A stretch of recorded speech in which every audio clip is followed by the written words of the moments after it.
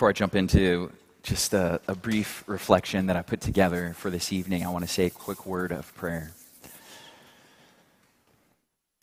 God, we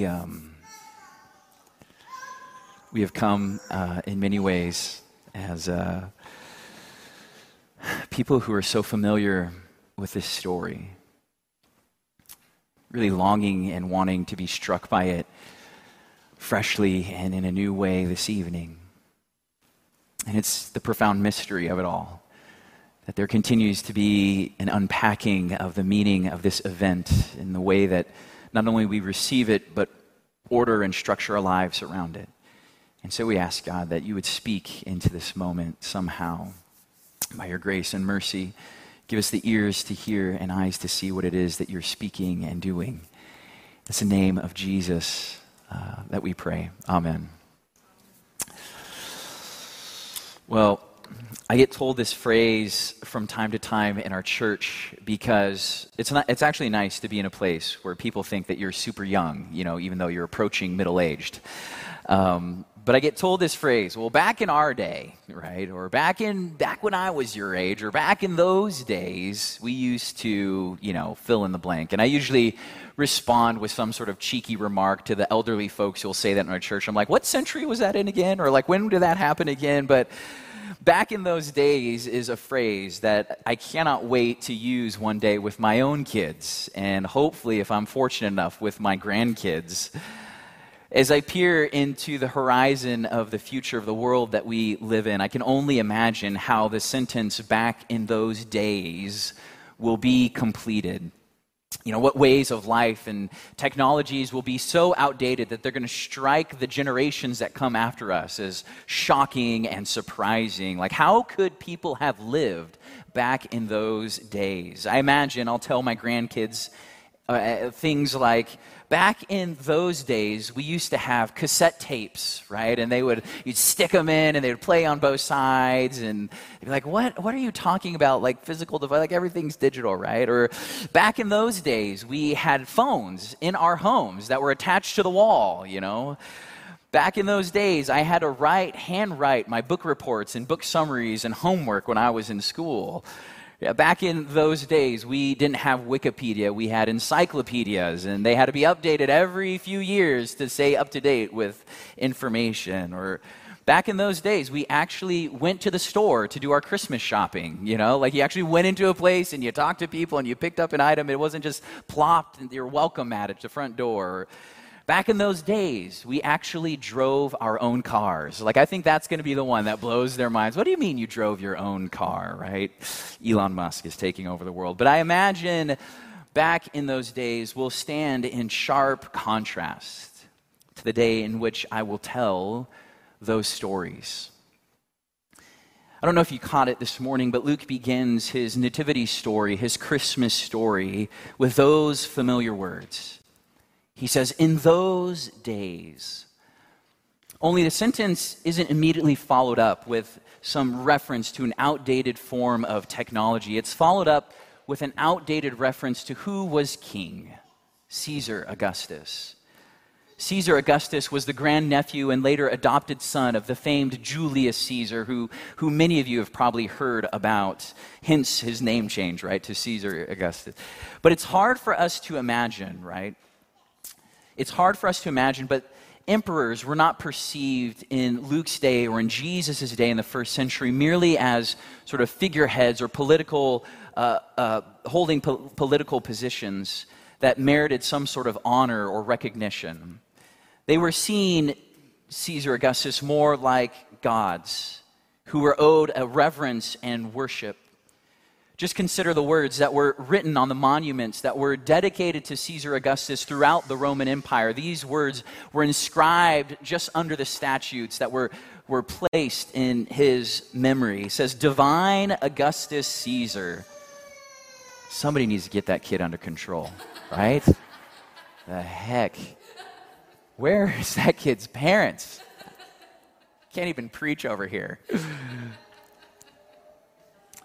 But there was these statues dedicated to memorialize Caesar Augustus, and inscribed under them were these words, Divine Augustus Caesar, Son of God, imperator or commander of land and sea, the benefactor and savior of the whole world. And the reference to him in Luke's gospel in those days when Caesar Augustus ruled is a way of tracking time. Without the invention of calendar years just yet, the way that you would track time in ancient history was to recognize who was in charge. When those events happened, like who was emperor, who was king, and back in those days, Caesar Augustus was in charge. And Augustus being in charge was not the greatest of things. Luke's reference is not a positive. He doesn't have positive memories of Caesar being in charge. Just consider the reason why Mary and Joseph are in Bethlehem at all in order to have Jesus is that Caesar Augustus had ordered the whole world, the entire Roman Empire, to go back to your hometown so I can take a census. All of you people who've been conquered by my military, go back to your hometown so that I can know that you're a part of my empire, so I can know that I'm going to come and tax you a lot of money one day. And so when people heard in those days of Caesar Augustus, they would have sighed as heavy as my grandkids will one day when I talk about in the days of cassette tapes. See, in those days of Caesar Augustus would have sounded like that time when we were weary and burdened and hopeless. But the way that people tell time is a significant act. And this story begins in a particular time, in a particular age, in the days of Caesar Augustus. But in the midst of the text, I don't know if you caught it or not, there's something that happens. Something interrupts those days. A new day appears in our text this evening. Luke writes, "For this day, in the city of David is born a Savior who is the Messiah, who is the Lord." This day is not merely a marker denoting like Jesus' birthday. On this day is the day that Jesus was born. No, it is a way of describing a whole new era of time, a whole new age of time. We do this all of the time in our own lives. We mark eras, right? Paige and I mark our time like life before kids, when I could preach a sermon without being interrupted by a 1.5-year-old rudely. And the time after that, when it was really difficult to get through any sort of reflection or sermon with children. This is our life before kids and after kids. We mark our lives in all sorts of ways. And this day that Luke refers to is the inauguration of a new time and a new era. And the day of Christ and the time of Christ is not going to be marked by the fear that Caesar Augustus marked the world with. The actual Son of God, not just the pretend one, has burst into the scene, and the real Savior of the world has come to actually save the world. And this day, this time with Christ, will look markedly different than the days of Augustus. Augustus' time was marked by threat and violence, burden and fear, but Jesus' time is announced with just the opposite. The angels proclaimed to the shepherds, "Do not be afraid, for I have good news that will fill you with great joy." This day stands in stark contrast to those days. And there are many in our church who can bear witness to how different this day with Jesus is when compared to those days back then. Back in those days of addiction, back in those days of selfishness, back in those days of meaninglessness, back in those days of grief and despair, back in those days of guilt and shame. But those times and those eras of our lives, they live in the light that's cast by this day of Christ when He's born into our lives. This day of freedom, this day of servanthood, this day of transformation, this day of purpose, and this day of joy. If you've ever wondered if it's possible to step into a new time, into a new era, into a new kind of life in the world that looks decidedly different than the one that you've lived up until this point, it is possible with Christ Jesus. And as astonishing as this change from those days to this day is in our gospel this evening, it's even more surprising as to how that change actually occurs. You see, the turning point in the story occurs in one extremely understated verse. When Luke writes, "And she gave birth to her firstborn son and wrapped him in bands of cloth and laid him in a manger because there was no place for them in the inn." Before this verse, in this story, was those days, but after this verse, it's this day. Yet the event of the birth itself is shared with few details and little fanfare. The words of the Christmas carol, actually, that we sang come to mind as we consider the Nativity and Christmas story this evening. How silently, the wondrous gift is given. Those words might give us the impression that what the hymn writer is actually saying there is that Mary didn't cry during childbirth. All the women in the house, no, that's not true, right? That Jesus wasn't a screaming newborn baby and there was no commotion around the manger as family was trying to figure out how do you go through labor and delivery in a stable, right, with animals. But let's be real.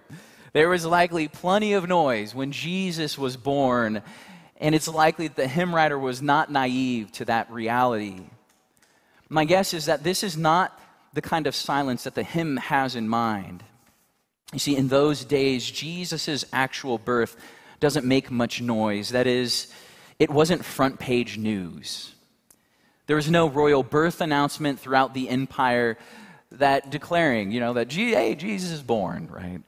There's no posts on social media, here's, 8-pound, 3-ounce baby Jesus, right? Thank you, Will Ferrell. But it didn't capture the imaginations of anyone except some lowly shepherds in a field.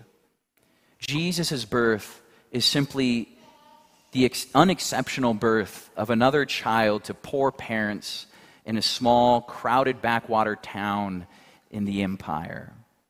And it's actually, by the way, why I love the feeling of our Christmas Eve service over the past few years. I think there's this tendency to make Christmas want to be this big show where we pull out all the stops because people are going to be here for the first time and we need to impress them and show them how awesome church can actually be. But the event that we've come to celebrate, when it actually happened, no one cared. No one was paying attention. You see, it's in the quiet of nights, like the one that Jesus was born. The nights like the one that we're in right now, without the fanfare, without the ecstatic exuberance and religious fervor, that Christ the Savior is born. And his life can be born in you and in me these days. And this is the profound mystery of Christmas. A God who turns our worst days into a new day, into this day. May his life be born in our lives and in your life anew this year. In the name of the Father, and the Son, and the Holy Spirit. Amen.